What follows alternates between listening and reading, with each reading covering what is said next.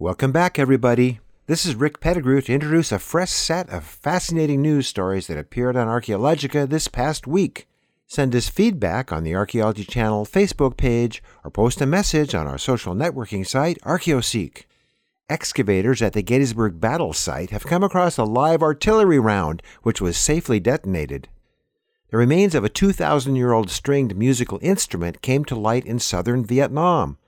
A cattle horn container from a cave in South Africa shows traces of medicinal herbs. And a skull from a wealthy Bronze Age city in Israel shows clear signs of cranial surgery. Thanks to everyone for supporting our subscription platform, Heritage Broadcasting Service, available at heritagetac.org. We now have hundreds of titles you can binge upon on Roku. Please help us spread the word. Again, that link is heritagetac.org.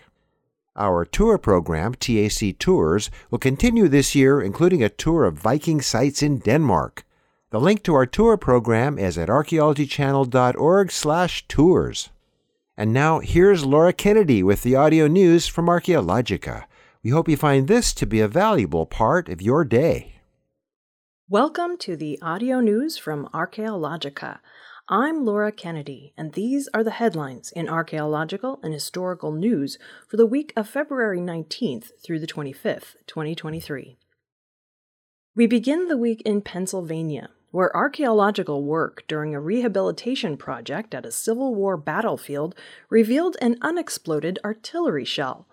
The live 160-year-old artillery shell had to be detonated by a specially trained United States Army team.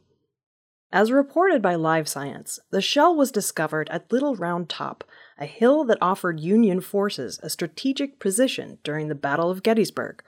On July 2, 1863, the second day of the three-day battle, the North and the South fought for 90 minutes to control Little Round Top, leaving thousands of soldiers dead.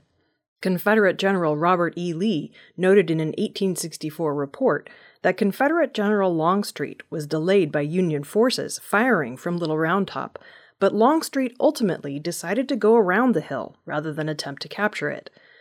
Archaeologist Stephen Brann and his team from Stantec, an engineering consultant that also performs archaeological work, were sweeping the area with metal detectors when they found something nearly 2 feet underground.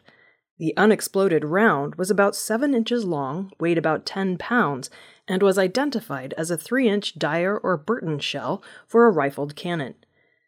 According to Brann, objects commonly discovered on Civil War battlefields are much smaller, such as percussion caps, bullets, uniform buttons, or modern trash, and objects that were discarded during the construction of monuments. Finding unexploded munitions is rare. This is only the 5th such find since 1980. Jason Martz, a spokesperson for Gettysburg National Military Park, reported that procedures are in place in case explosive objects are found. The Army's 55th Explosive Ordnance Disposal Company from Fort Belvoir, Virginia, was called in to remove the shell and destroy it safely. Despite the shell's destruction, the park is researching it and its discovery location in greater detail, hoping to find details such as whether it was fired by Union or Confederate troops. Martz emphasized that the recent find is a reminder that excavation at a battlefield can be extremely dangerous, and that it is a federal offense for the general public to dig or metal detect at these sites. Next, we travel to southern Vietnam, where researchers have discovered an ancient stringed musical instrument crafted from deer antler. The instrument is 2,000 years old, dating from the period of Vietnam's pre-Archaeo culture that lived along the Mekong River. Lead researcher and PhD student Fredeliza Campos from the Australian National University reports that the stringed instrument is one of the earliest examples of this type of musical implement in Southeast Asia. The discovery helps fill the gap between the region's earliest known musical instruments, stone percussion plates, and more modern devices. The apparatus would have been around 35 centimeters long and had a hole at one end for a peg, which would have been important for tuning. No object discovered at the site was remotely similar, either in size or shape. This suggests that the artifacts were made by specialists who were likely musicians themselves. The probable source of the antler used to craft the instrument is the sambar deer, native to mainland Southeast Asia. The instrument was identified from more than 600 bone artifacts found at the archaeological site of Go Chua in Long An Province, southern Vietnam. 3 identical bronze bells, which were most likely part of a burial, were also found. As reported by Phys.org, music played an important role in the early cultures of this region, and this ancient music continues to influence contemporary instrumentation. The similarities between the artifacts previously studied and some stringed instruments that are still being played suggest that traditional Vietnamese music has its origins in the prehistoric past. How the device was played and what it might have sounded like are unclear, but the researchers believe that the methods might have been similar to those used with contemporary Vietnamese musical instruments, such as the knie. The knie is a single-stringed bowed instrument that is controlled by the player's mouth, which also acts as a resonator. It can play a wide variety of sounds and tones, much more diverse than a Western chromatic scale often heard on instruments such as the piano. The research is published in the journal Antiquity. Our third story takes us to South Africa, where a study of a 500-year-old container made from a cattle horn revealed that it once carried plant-based medical mixtures used by the Khoi, or San people. The horn came to light in the Levi Dantan shelter, located in the Lang Kloof Mountains of southern South Africa and containing up to 30 paintings in varying shades of red and yellow ochre paint. The paintings stretch across the width of the shelter overhang and depict human figures with hunting equipment, animals such as antelope, and human handprints. According to the study, cattle horns have been traditionally used as medicine containers throughout the continent of Africa. However, in South Africa, tortoiseshell and ostrich eggshell are more common. The container is capped with a rawhide lid and was once wrapped in a bundle of leaves and grass secured with a twisted plant fiber rope. The results of a chemical analysis of the micro-residues collected from dry scrapings of the horn contents revealed that the horn contained plant-based medicinal compounds, of which monomethylinositol and lupiol are the most prevalent. As reported in Heritage Daily, monomethylinositol occurs in several traditional medicinal plants found throughout the Lang Kloof Mountains and has strong antioxidant properties utilized by the Khoi people for washing wounds and treating fevers and eye infections. Lupiol also occurs in several medicinal plants found in South Africa. It is known for its anti-inflammatory and antimicrobial properties. Justin Bradfield from the University of Johannesburg's Paleo Research Institute reports that radiocarbon dating of a sample of the leather-capped horn places it in use between AD 1461 and 1630, making it the oldest medicine container found in southern Africa. The research is published in the South African Journal of Science.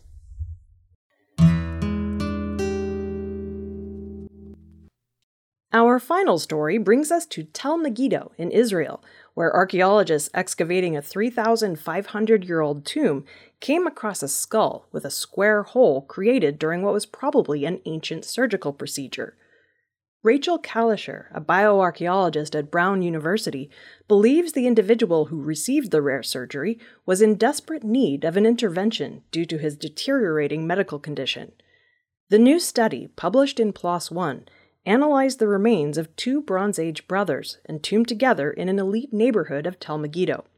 Both siblings lived between 1550 and 1450 BC, show signs of developmental problems and chronic disease, while one sibling carries the evidence of an ancient brain surgery known as trepanation.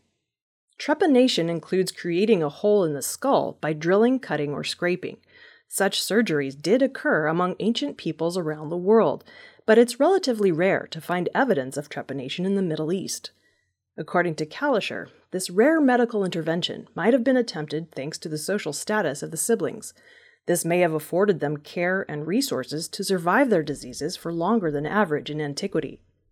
Identified as brothers by virtue of their DNA, these 2 were interred beneath the floor of their family home in the wealthy city located along trade routes connecting Egypt, Syria, Mesopotamia, and Anatolia. It was common practice to bury the dead under the family home. In the case of the 2 brothers, their final resting place was a residence with fine crafted items, precious metals, and upscale architecture, all of which indicate the wealth of the family. The brothers were also entombed with burial rites appropriate for the upper class. As reported by the Smithsonian Magazine, the skeletons show signs of multiple congenital or developmental abnormalities, such as additional teeth that did not erupt. The skeletons have many lesions that show the brothers lived with ailments, possibly leprosy, for an extended period. Additionally, the brother who received the trepanation had skull bones that didn't fuse normally during infancy. One sibling died in his late teens or early 20s and was buried 1 to 3 years before the other. When his brother perished after his surgery around age 21, the previously deceased brother was exhumed so the two could be buried together. Cut marks on the skull show where the scalp was opened, the first step to the procedure. The ancient surgeon then removed an inch-square piece of the skull's frontal bone by making a series of parallel cuts and later prying loose pieces of the skull, which were found among the skeletal remains. Researchers believe the patient was alive when the operation was performed. The color and beveling of the hole's edges show the cut was made into living bone, and care was taken not to puncture the tissue surrounding the brain. However, because no signs of postoperative bone growth exist, the patient probably died during or soon after the surgery. According to Emanuela Binello, a neurosurgeon and trepanation researcher with Boston University, the cut is located in a particularly dangerous spot on the skull, making it more likely that the patient didn't survive the procedure. Trepanation took place across the ancient world both for medicinal reasons, like easing trauma from a head injury, and ritual ones, like releasing evil spirits from the mind.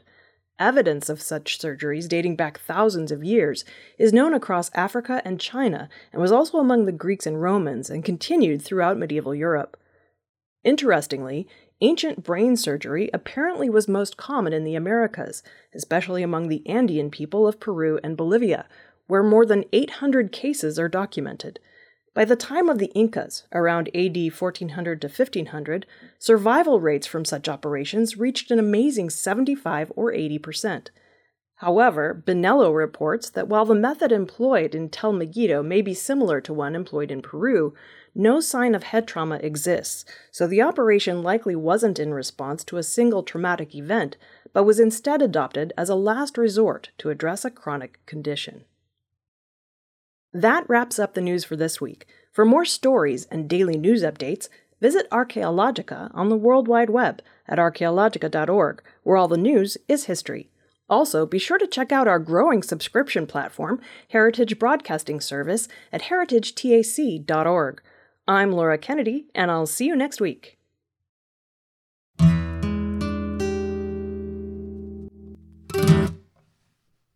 This has been the audio news from Archaeologica, presented by the Archaeology Channel.